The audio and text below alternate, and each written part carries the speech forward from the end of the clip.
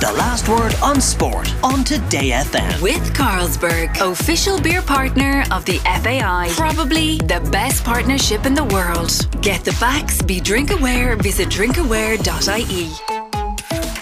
Let's turn to the weekend's football. Miguel Delaney, chief football writer with The Independent, is with us. And could it be, despite the brilliance of what we saw from Manchester City yesterday in demolishing Manchester United, that when you think about it in a greater, longer term perspective, it isn't necessarily good, because unless Erling Haaland gets injured, we don't have a Premier League contest this season. Manchester City are going to run away with it. Yeah, now I know people say the immediate response to that will be, well, actually, City aren't currently top, Arsenal are. But I think we can all see the direction of travel. Even next weekend, Arsenal are playing Liverpool, which is, I mean, despite Liverpool's form, isn't exactly a gimme and could be where we see this start to switch. But I mean, really, I mean, as you say there, if we actually stand back, at the moment, City have won 4 of the last 5 titles. 3 of those have been involved points returns of 90 plus points returns, where I think they got over 95 points twice. That's unprecedented in football history. There's never been returns like that. And the only time they didn't win a title, so it would have been 5 out of 5, had it not been for a Liverpool team who had to go and win 22 of the first 23 games of the season. So that's what it kind of took. And Liverpool are probably seeing the consequence of pushing themselves so far now. And on top of that, suddenly after basically, I suppose, a half decade of, Guardiola's grand tactical experiments as they kind of won so many games, what they've done now is basically just added on pretty much the greatest guarantee of goals since Cristiano Ronaldo at his peak, possibly more prolific than Cristiano Ronaldo at his peak. And right, even though they say they drew a Villa early on, drew Newcastle, does anyone really think that City aren't going to get over 90 points again? And if you're getting over 90 points, you've pretty much got a 95% chance of winning the title, maybe higher than that. And then suddenly we're in 5 out of 6 years, a young Haaland, Guardiola, I don't think he'll be moving anytime soon. And what does that say about English football? Suddenly you're in a situation that looks a lot like Ligue 1 with Paris Saint-Germain, who are, of course, another sports washing project given their own by Qatar, or the Bundesliga with Bayern's 9 in a row, or what Italy was up until recently, Juventus 9 in a row. But certainly it's the sort of dominance that the Premier League hasn't exactly been sold on. And that was almost the thing about Sunday's game as well. Even the way Ten Hag spoke about it afterwards, it wasn't in any way a shock that Manchester City had just absolutely thrashed Manchester United, and at one point were up 6-1. Like, compare that, of course, to the famous 6-1 from October 2011, or even the way Sir Alex Ferguson, I'm used to living in there. That's okay, we'll forgive you. Yeah. And when we worked at the Tribune, we always used to take out the Sir. But on instructions, go on. But then the way Ferguson spoke of the 5-1 to City back in 1989, and as if this was kind of like one of the greatest calamities ever suffered in his career. Whereas now it's something that happened. Even Ten Hag was talking about it. That's just the way it is, the moment where we are and where they are, and that is not a particularly promising situation. And of course, it's interesting as well. It's like it comes at we're at a very interesting point in football history, whereas a direct response to projects like Abu Dhabi, Manchester City, or Qatar and Paris Saint-Germain, the Super League hasn't gone away. There's going to be the next stage of the court case there in December. Meanwhile, there's all sorts of plans on the surface. So many people in football now are talking about how the game could do with some kind of reset, and of course Qatar, the World Cup itself, disrupting so much. So it does fall in quite an interesting. I know that it's getting into quite a big discussion here out of one game and one derby, but there's a lot of strands going around football right now. And I think the next 1 or 2 years could bring some kind of reckoning. Well, can I say one positive thing maybe in that? For all the winning that they've done in recent years at English level, of course they haven't won in Europe yet, there have been times when perhaps football fans have been maybe a little bit underwhelmed by Manchester City, in that it was all exceptionally effective and to admire, but not necessarily to love.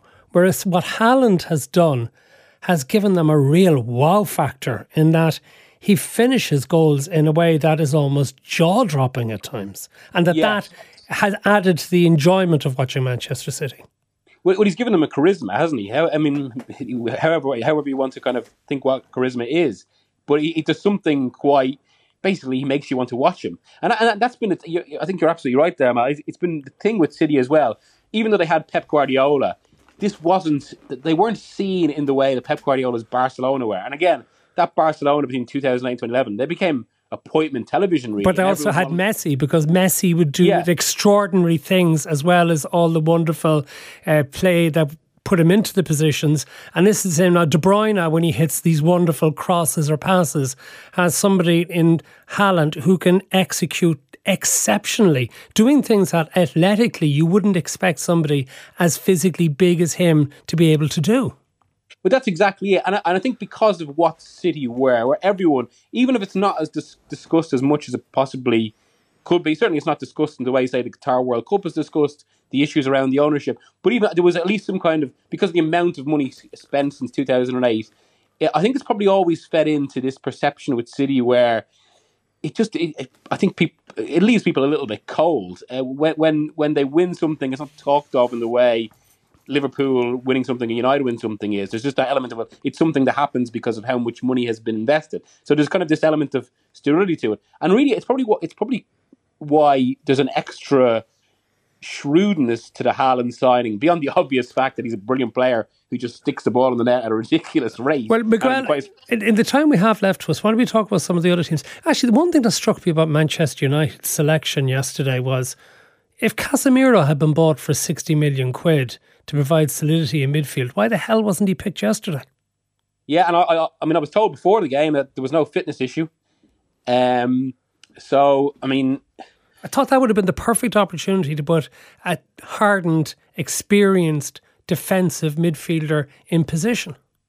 Well, look, when he was signed, there was a lot of discussion about how he was a very different midfielder to De Jong, who Ten Hag wanted, and that one of the reasons that the deal might have been done was because basically it was there to be done. It was a star signing rather than specifically what Manchester United need. We can't say that for certain now, but I think the truth will probably come over the next month or so, depending on how much he's used. But certainly there are questions there that he hasn't been used yet. And I think you're completely right, especially in a game like that, because we know Ten Hag's ideal of football is something like Guardiola's, but he can't play at United because he doesn't have all the players. He's new to the job, and he's still trying to work out a club that is a little bit broken. So what did he do yesterday? He tried to play a more defensive approach. And again, that should be, how Real Madrid won the Champions League last season was basically they put Casemiro 10 to 15 yards closer to goal, sat back and had him break up a lot of play. You would have thought that's exactly what would have been required for Manchester City yesterday. But even, I suppose with United, maybe it's fair to point out that they hadn't played a Premier League game for a month. And maybe that fed into the fact that, I must say, I was very surprised at how disconnected and lax they were, because it felt like that one of the things Ten Hag had done in his first months after that horror start was that he'd restored a little bit of bite to the team again, especially in games like, say, when they beat Liverpool, and even when they beat Southampton away. They didn't have much United, but they had a little bit of a kind of core again. But that just completely evaporated against City. Are Liverpool's legs gone? I mean, I know there's been all sorts of theories, and Mark Lawrenson has said it in this programme, that they started this training back late because of the massively long season they had last year. But could it be that last year's season has caught up with them, and certain of the players who are getting older are no longer playing it with the intensity that Liverpool need for it to work, and that they may not actually have it in the legs anymore to do so? To be honest, I would probably take a more... I'd stand back a bit and take a more, maybe a slightly more benign interpretation. I think what's happening with Liverpool, I think Mark is absolutely right. I think that's a factor. But I think there's something bigger going on here, which is basically that, if you, again, looked at Ferguson's constant belief that was always borne out by what he'd do every 3 or 4 years, where he'd suddenly make a drastic change to the team, was that any successful team only has a 3-4 year cycle. And once you get to that point, it'll go stale, things will go wrong, and you need to rip it up. So we want 95, getting rid of Kanchelskis, into use, all the rest of it. I think Klopp is going through that period now, but it hasn't been as drastic as what Ferguson did. It's been more gradual. Hence, as you say, there's so many pillars, so many players from the last 5 years still there. And ultimately, I think when you're in transition, this is pretty much what it looks like. It's very difficult to go from one cycle to a next and pick up immediately where you took off. And so even as a basic example, they have to get used to Darwin Núñez, who's a completely different player to Sadio Mane. Whatever about the debates about Darwin Núñez as a player as himself.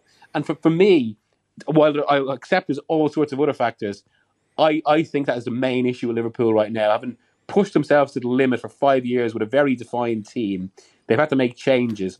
And they're suffering the consequences. Yeah, but can I throw you another one? Is Van Dijk, for example, defending properly anymore? And we had this debate a few weeks ago when he stood off in the Manchester United game. But now he doesn't have that dominant presence at centre-half that we had come to expect from him. Yeah, he doesn't look commanding. And I think I suppose it's all the more interesting given that people had expected him. There were some questions, given the extent of his injury layoff, that there were questions at the time whether he would quite come back the same player, but there were times last season when he was absolutely brilliant. So for it to happen now points to something different. It could just be a drop of form. It does happen, but for the moment, Van Dijk is so central to how Liverpool plays. It's why basically Klopp decided. Okay, but the final point, because we are out of time, but Liverpool now look like they mightn't be a top 4 team at the end of the season. From what we've seen, are Arsenal the best bet to come second to Manchester City, or will they be able to continue it? I suppose the doubt about Arsenal, I was at the game on Saturday, is the fact that they're still on the rise, so they don't have that full quality. It's probably not exactly as the team as Arteta would like, but the ingredients are there. And also, I suppose, because they don't have the players, it means he's got his system of play in place, but it's not complete. And even though they ended up winning quite commandingly on Saturday, that first half was basically could have gone either way. It was because they play such a high line. It was quite like the Manchester United game, except this time it went the other way for Arsenal, where the risk paid off.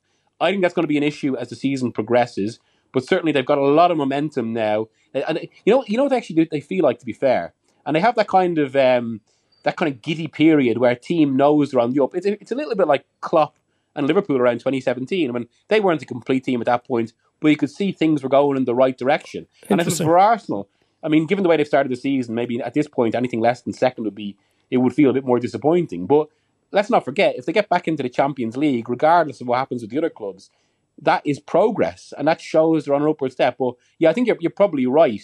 And it is actually a little bit of a pity now that they were due to play Manchester City in 2 weeks' time in a midweek game, but that's now been postponed because Arsenal's game against PSV had to be rearranged. Yeah. What a pity that is. Listen, I'm going to have to leave it there. Unfortunately, we're out of time. Thank you, Miguel Delaney, Chief Football Writer with The Independent. The Last Word with Matt Cooper. Weekdays from 4:30. Today FM.